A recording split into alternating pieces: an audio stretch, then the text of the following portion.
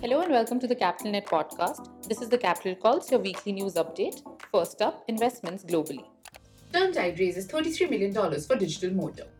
Turntide Technologies, a startup on a mission to replace traditional analog motors with power-efficient digital ones, raised $33 million in a funding round that included backing from Amazon Climate Pledge Fund.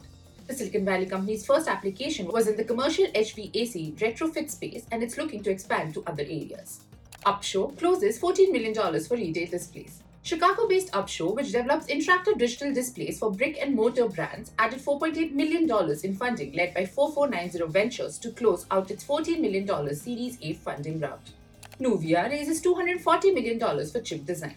Nuvia, a silicon design company started by former chip executives at Apple, said that it has raised $240 million in a Series B funding round led by Mithril Capital. Allbirds raises $100 million for comfy shoes. Allbirds, the maker of comfy, sustainably sourced shoes, closed a $100 million Series E round of funding, bringing its total to date to more than $200 million. Franklin Templeton Investments led the round, which reportedly gives 4-year-old San Francisco-based company a valuation of $1.7 billion. PayCargo picks up $35 million Series A. PayCargo, a payments network for global shipping industry, received its first institutional funding round, a $35 million Series A led by Insight Partners. The Coral Gables, Florida-based company, provides a cloud-based system for quick and secure payments to supply chain vendors such as air and ocean carriers, ports, ground handlers, and freight forwarders. Snapper snaps up $10 million to book photographers.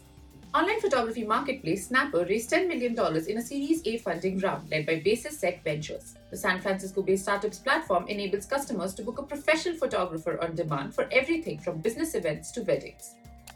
Collective adds $9 million for self-employed workers. Collective, developer of an online back-office platform designed for self-employed workers, has raised $8.65 million in its first institutional funding round, which was led by General Catalyst and QED investors. Homer nabs $50 million from Lego, Sesame Workshop, and Jimbori.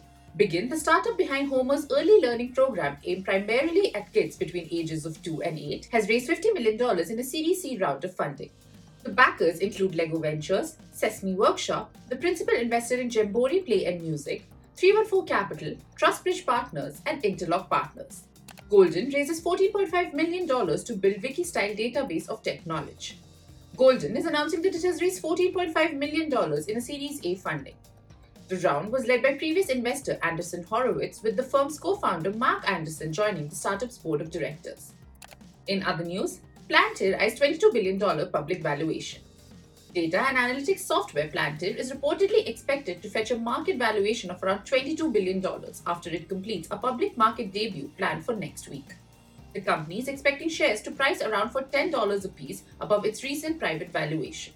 That's it from the Capital Calls Global. Tune in next week for more such weekly updates.